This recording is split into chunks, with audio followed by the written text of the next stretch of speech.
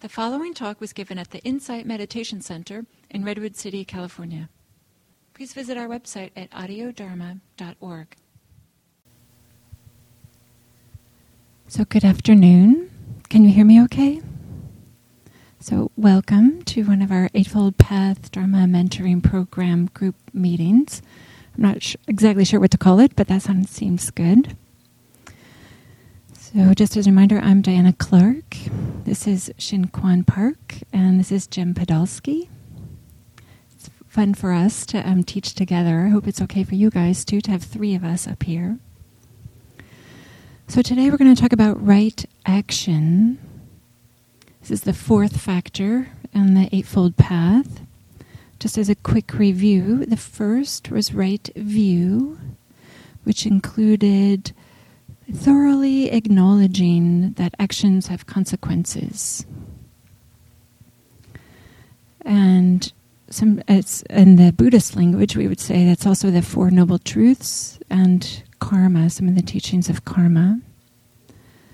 The second factor is right intention, that once you realize that actions, all actions, and I should include also thoughts and behaviors, speech, have consequences, then you start to pay attention to what are your intentions, what kind of consequences would you like your actions to have, what kind of consequences would you like your speech to have.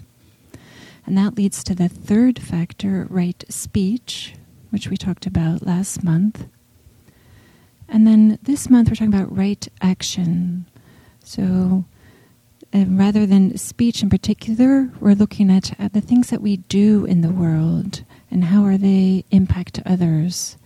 How does what we behave and what we don't do as well, how does that impact others? So right speech, the third factor, right action, the fourth factor, and next month will be right livelihood, the fifth factor. These comprise the ethical components of the Noble Eightfold Path. And the way that I like to think of the ethical components is a way for us to take care of our relationships with others. That's essentially what ethics is a way to make sure that we're not causing harm, both to ourselves and to others, in a way that we're promoting harmony also in the world and with ourselves.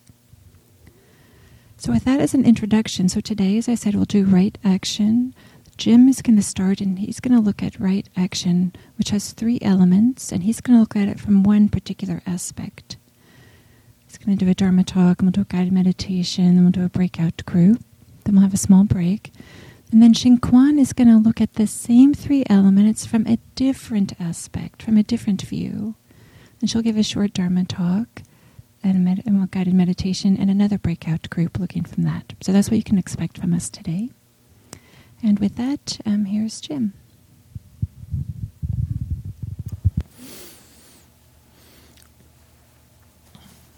Thank you, Diana.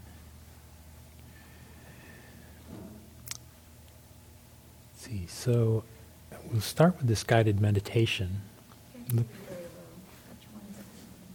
That's the headset. Yeah. I think. Okay, can you hear me now? Just speak in order for us to know. Right. You have to talk to it.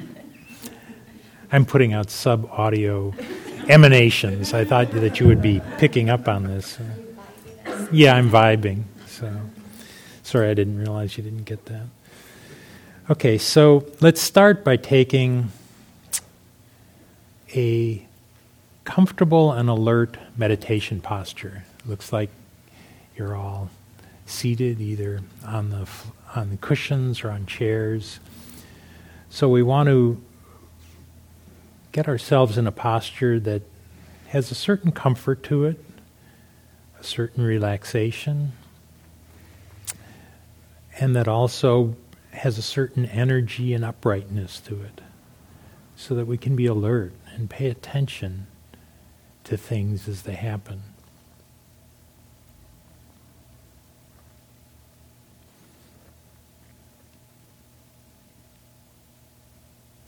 In And so even before we pay attention to the breath, we might want to just, for a few moments, see if we can bring up an intention of goodwill, an intention of for us to be happy, to feel safe, to be content. Just entering the meditation with an attitude of goodwill towards ourselves, towards our experience, and towards those that are around us right now.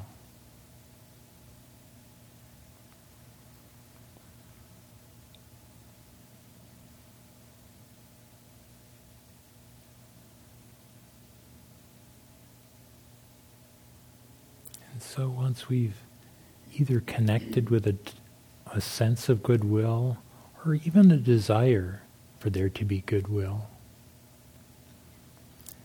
then we can turn our attention back to the breath,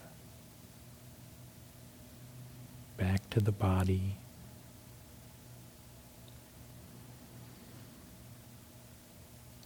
noticing the flow of air in and out.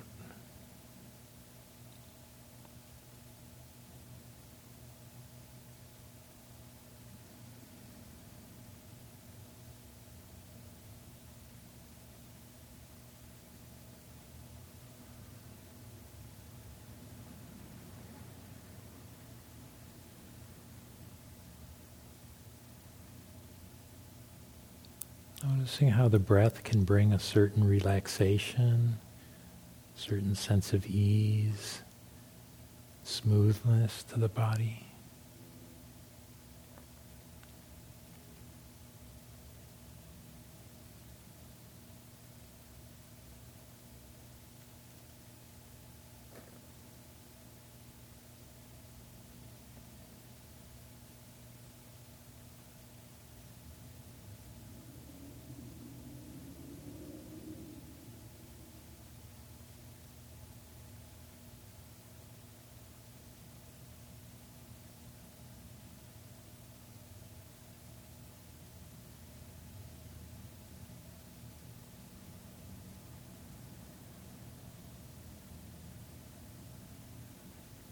Noticing also how the breath can bring energy,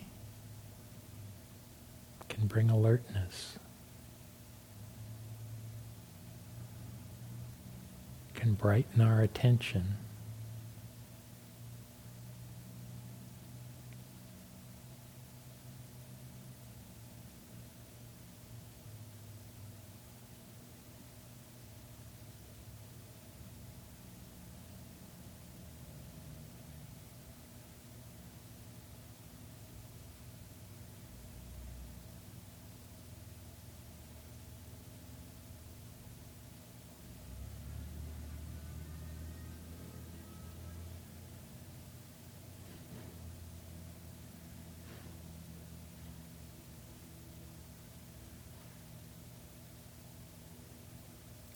So as we pay attention to the breath,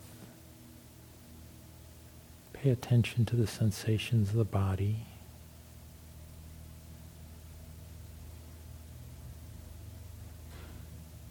What we're noticing are some of the experiences of what it's like to be alive.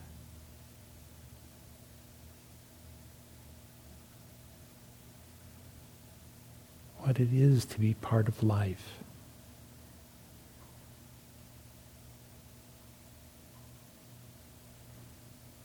It's breathing.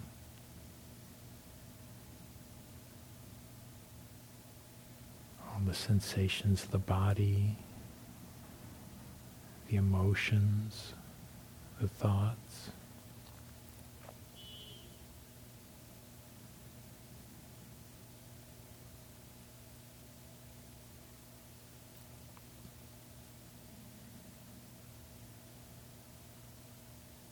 This is the experience of being alive.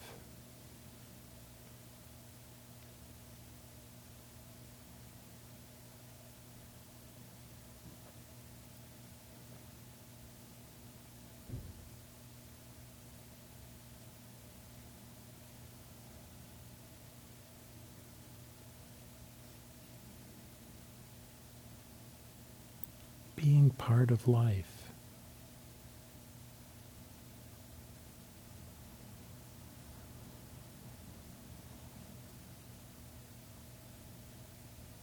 Perhaps we might notice a sense of appreciation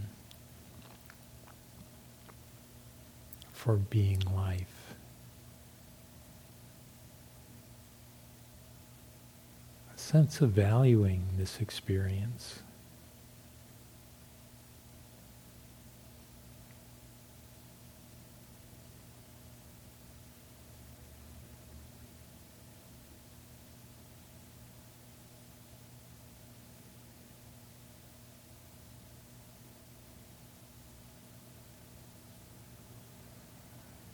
And perhaps we can touch into not only valuing life, but wanting to protect it, feel safe, free from harm.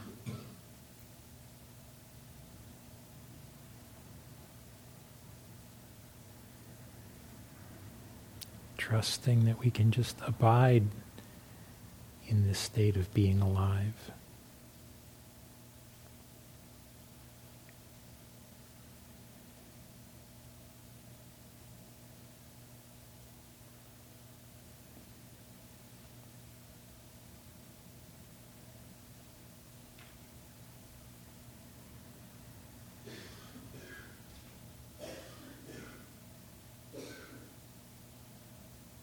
For the moment, sitting in this room with these people, we can feel safe, unafraid.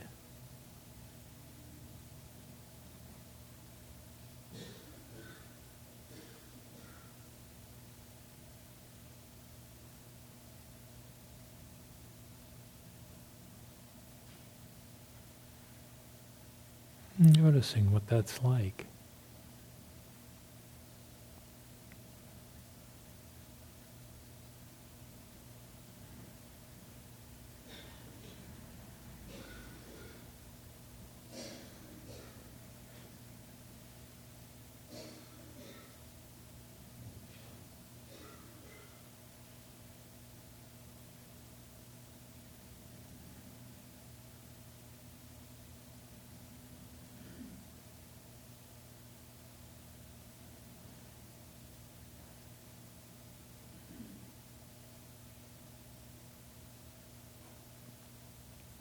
Perhaps we can recognize that just as we value our life, value our safety, our freedom from harm, so too does everyone else in the room, those sitting next to you, in front of you, behind you, either side.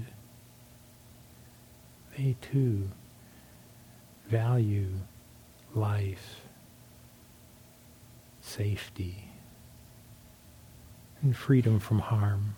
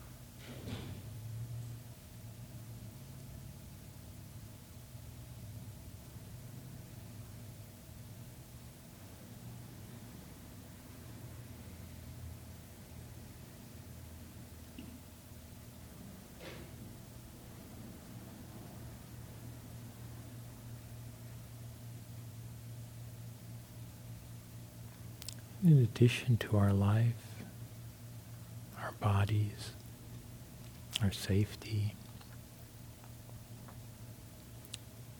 we value our possessions, those requisites that keep us alive, our food, our clothing, our shelter, our medicine.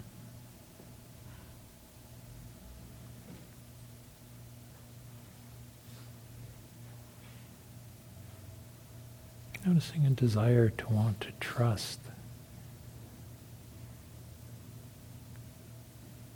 that those won't be taken.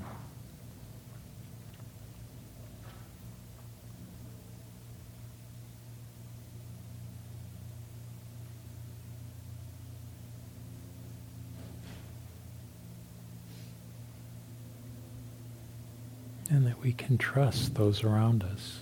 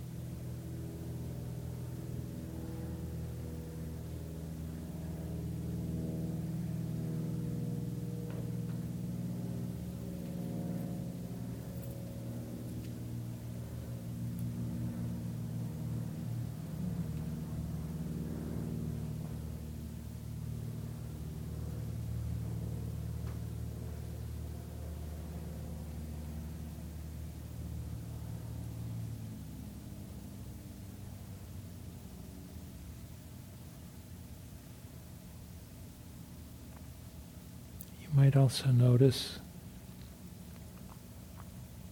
deep desires for connection, for intimacy, for caring, for emotional and sexual expression.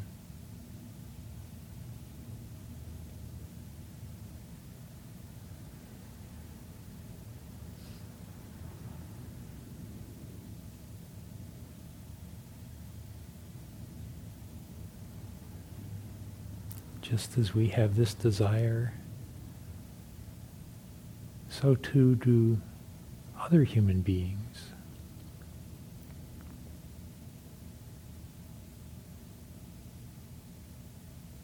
The desire to have those in a container of trust, a container of safety, a container of goodwill.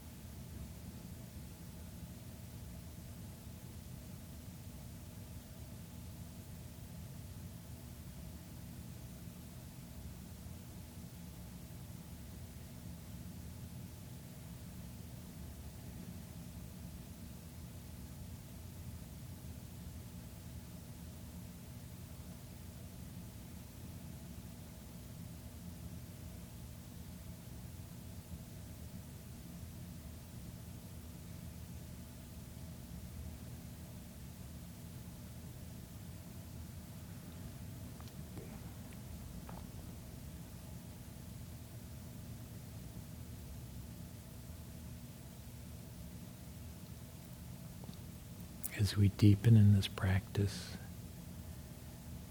we can learn how to respect the desire of ourselves and others for life, for the requisites for life, our possessions, for our connection, for our intimacy.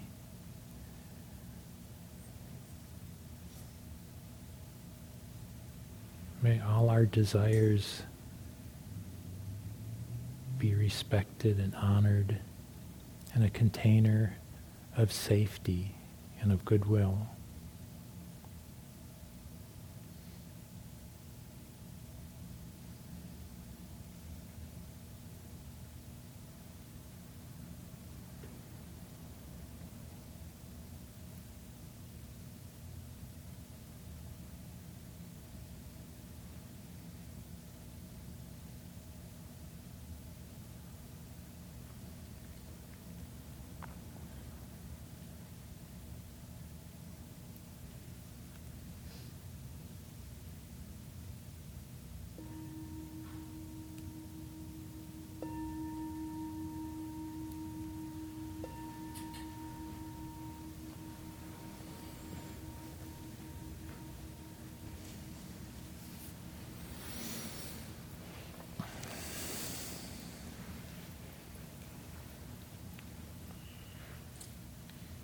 So good afternoon, everyone. As Diana pointed out, today we're going to be talking about right action. And we're going to talk about it from two perspectives. The first one will be from abstinence, restraint of engaging in actions which are unwholesome and which disturb the heart and mind and hinder or prevent us from attaining the kind of peace and freedom that this path offers. Later, Shin-Kwan will talk about the performance aspects of these three as well. So, right action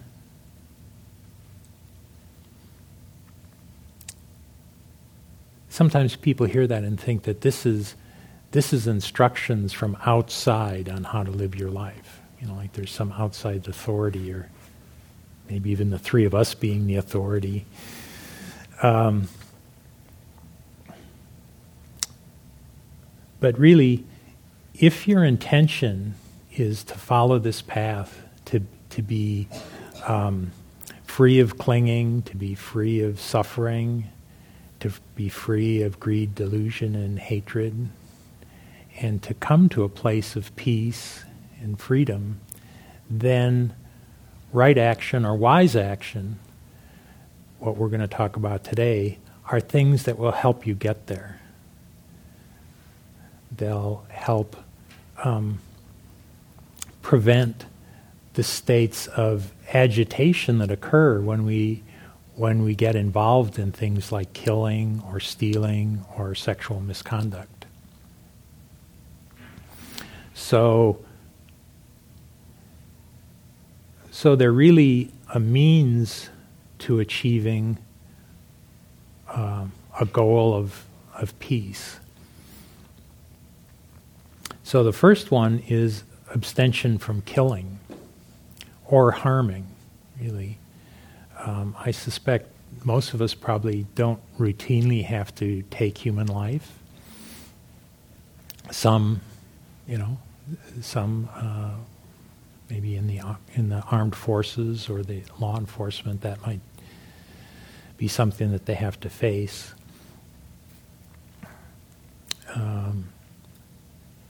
For me, this precept for this particular element of right action mostly comes across in terms of non-harming. So it's not only the actual act of harming, but looking at my attitudes and my beliefs and my mind states and my intentions around harming. You know, I've had experiences where, well, I wouldn't really want to kill that person, but you know, if something bad happened to him, that'd be okay. They kind of deserve it, right? You know, so so that's probably maybe the first place for me to look at this particular aspect is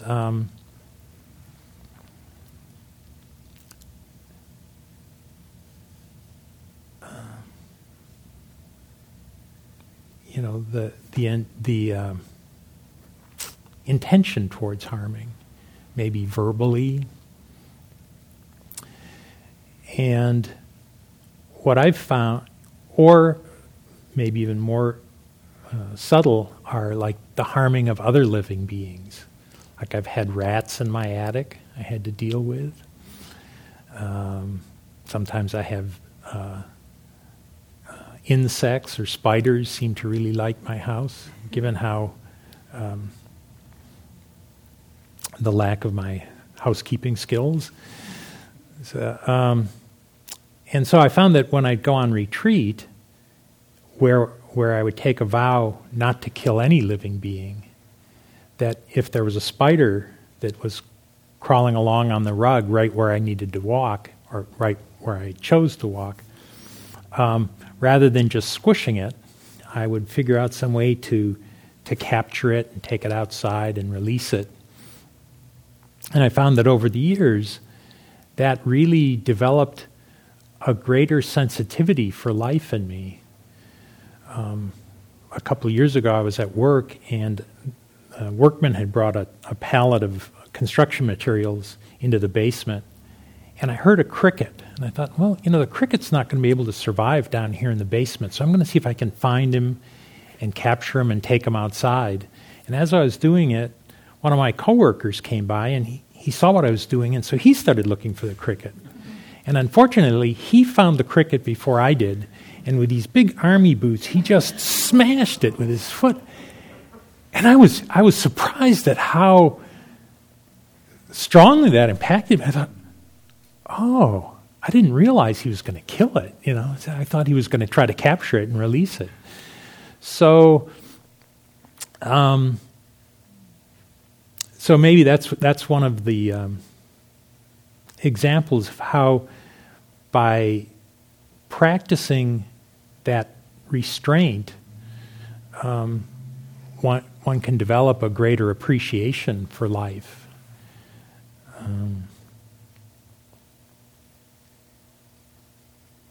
The other things that I notice in trying to follow the abstinence from killing is noticing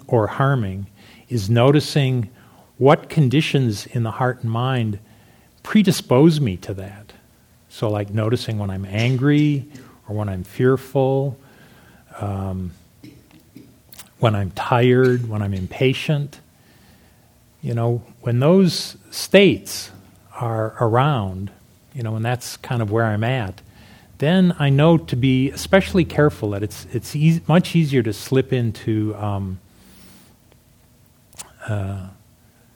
wishing for harm or indifference to other people's well-being. It's also a good time to pay attention to my intentions. What is some short-lived pleasure at seeing somebody else get what I think they deserve? Is that really satisfying? Is that really create the internal conditions that I'm looking for to cultivate peace?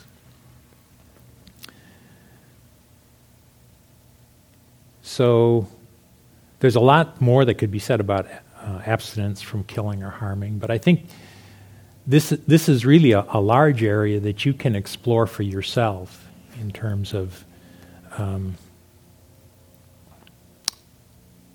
how do we value our life and how do we value others' lives. The second area of right action where is abstinence from stealing, from taking what's not freely given.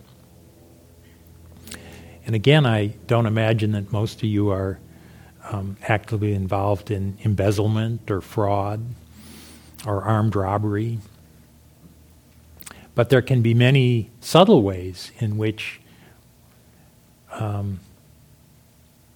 we might take things from work that are not given. One of the examples is pencils and paper. Although I realize at this point, most people don't use pencils and paper anymore. So maybe taking computer bandwidth or time on the internet. It's like, well, it doesn't really hurt anyone if I,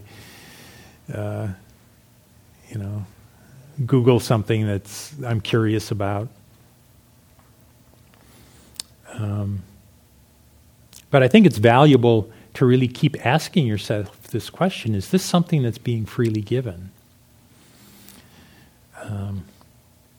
I went to a college reunion a couple of years ago, and I went to one of the earth science department. I work in earth science, so I went to the earth science department at Cornell, and none of the docents or professors were there to talk to, but there was a plate of brownies with saran wrap over the top. I said, oh boy, those look really good. And then I asked myself, well, are these being freely given?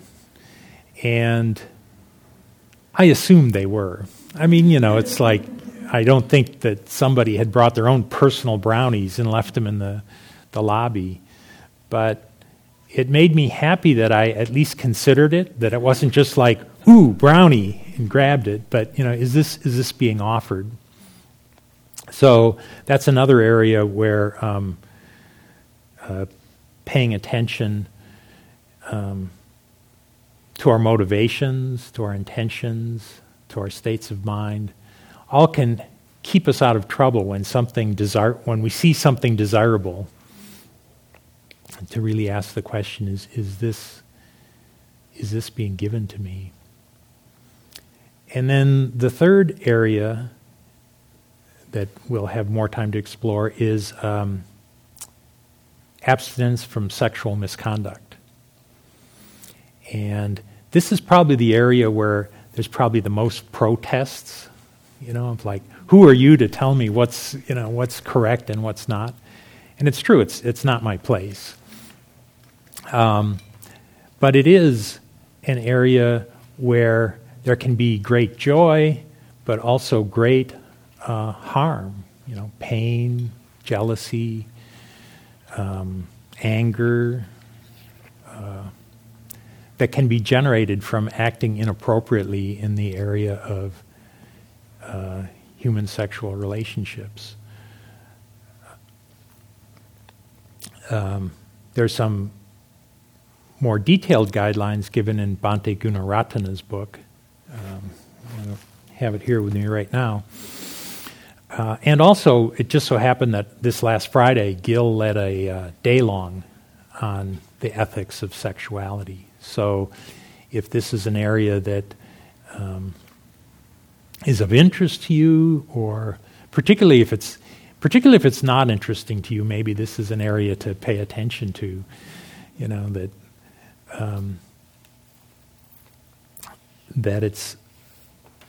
that I think he has a whole day's worth of talks on the web that just went up around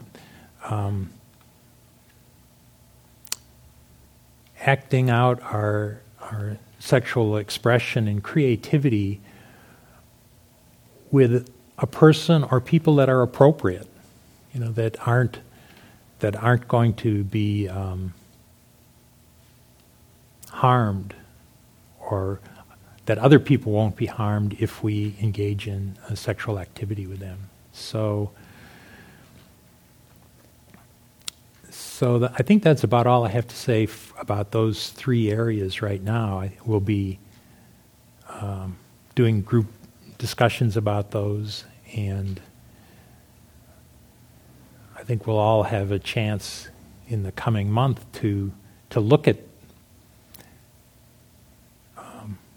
the ways in which we restrain or don't restrain ourselves in the areas of killing and harm to other sentient beings, to taking what's not given, and in the area of sexual misconduct. So, Diana? Thank you, Jim. So as Jim said, the elements of right action, restraining from killing living beings, restraining from taking what is not given, and restraining from sexual misconduct, are a way for us to reach the goal of greater peace and ease. They're not these rules that are imposed on us, but a way to help us achieve something that all of us probably would like. So with that as a little bit of a segue, I'm going to ask you to get into groups of... How many of us are there here? I'm going to say groups of 4. Yeah. Can you get into groups of 4? And then I'll give you a question. And the way that we do this, probably many of you have done this before, but I'll just remind us of the instructions, is one person can answer the question briefly, And then it goes to the second, and then the third, and then the fourth, and then again back to the first person. Each person giving a brief response, because often when you hear what somebody else says, it brings something else to mind. So it's an opportunity for you to speak a number of times as you go around and around in the circle sharing. So if you want to get into groups of 4, and then I'll give you the question.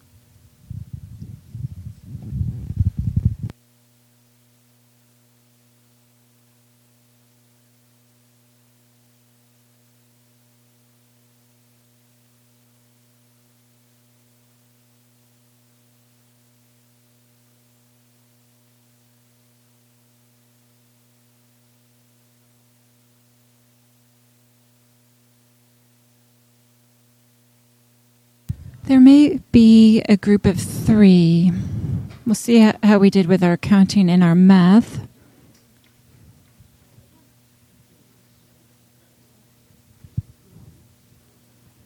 Looks like, is everybody settled? Does everybody have a group? Okay, great. So here's the question. In your exploring of the Eightfold Path, are you motivated by avoiding suffering or by cultivating peace? Which way? Which motivates you or inspires you or causes you to do action? Are you motivated by avoiding suffering or cultivating peace? And I'll ring the bell in a few minutes. Thank you.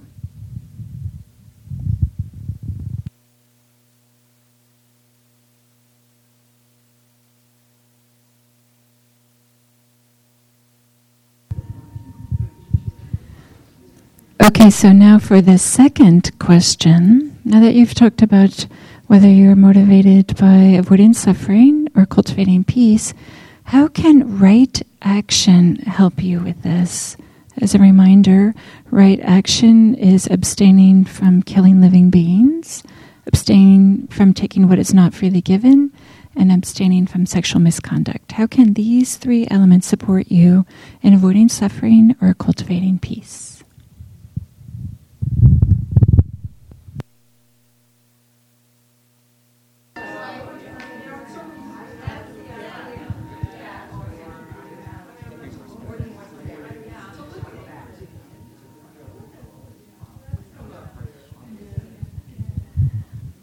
Okay, so now we'll spend a few minutes kind of reporting back to the larger group. What was that like for you to explore these topics and to share them with others? And did you learn anything? Was there something new? Or we had our own discussion up here, but we'd like to hear how it was for you out there.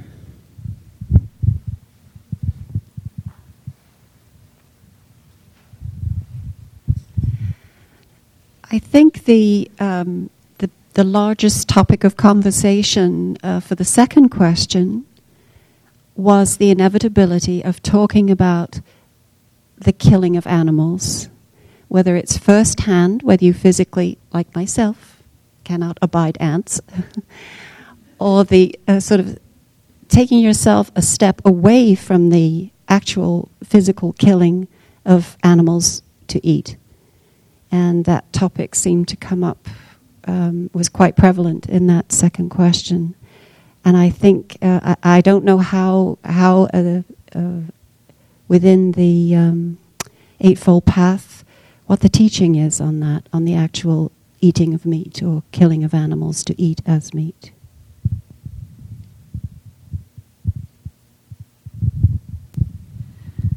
So it's my understanding of the Eightfold Path is that it doesn't address it directly. We have this to abstain from killing living beings. But it doesn't say that you must be vegetarian, that you must never eat animals. So different traditions and different communities have interpreted it differently about vegetarianism. And so that leaves us here in the contemporary West to interpret it our way as well. So many individuals have interpreted some that you must be vegetarian, you should be vegetarian, and others have not. So that's my understanding. Would you like to add something? So I guess what I find helpful is, as all of us practice this, what I do notice is there might be an increased sensitivity to life. And as that happens, I think the most respectful thing we can do that is to honor that as that sensitivity deepens or broadens. So in the beginning, I didn't feel so bad about killing all the ants in my house either. I mean, I would have infestations. They would be crawling around the entire kitchen. I couldn't figure out a way to get them, out.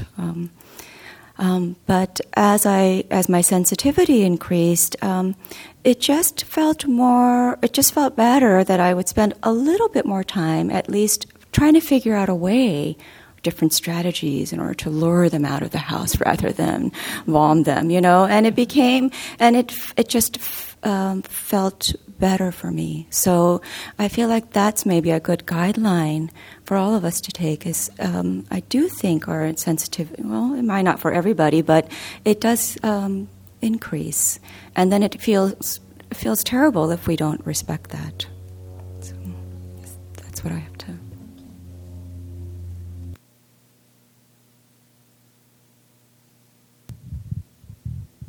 Are there any other comments or questions?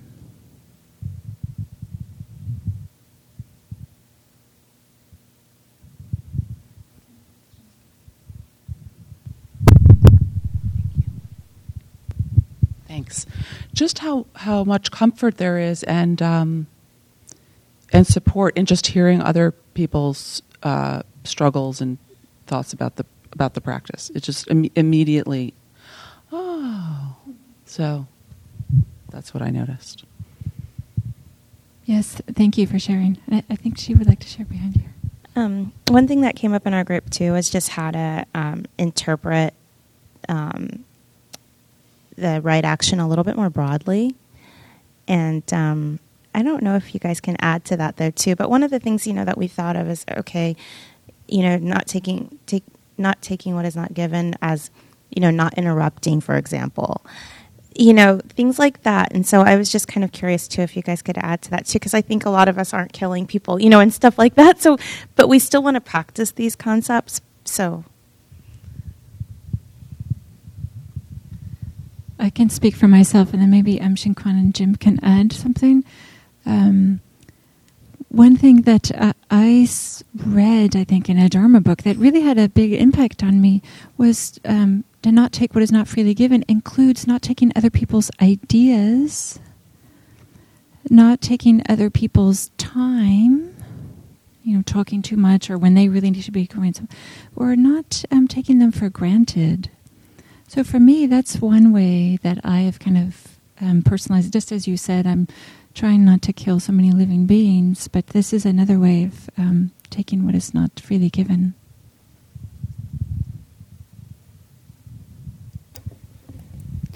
So something that comes to mind is not taking, I guess it's time or energy. And I think the example comes up for me very strongly because we run a volunteer community here. And a lot of us act with a lot of generosity because this practice has offered so much to us. But I feel like that, I feel generous and I really feel a lot of gratitude and appreciation for the most part. But it's when I start to feel taken for granted or there's expectations on my time, then all of a sudden my generosity hits a wall. So, and I'm not a saint, but I realize what that does for me is it really makes me much more sensitive to doing that with others because I can feel what it's like on the other end. So that's just one example.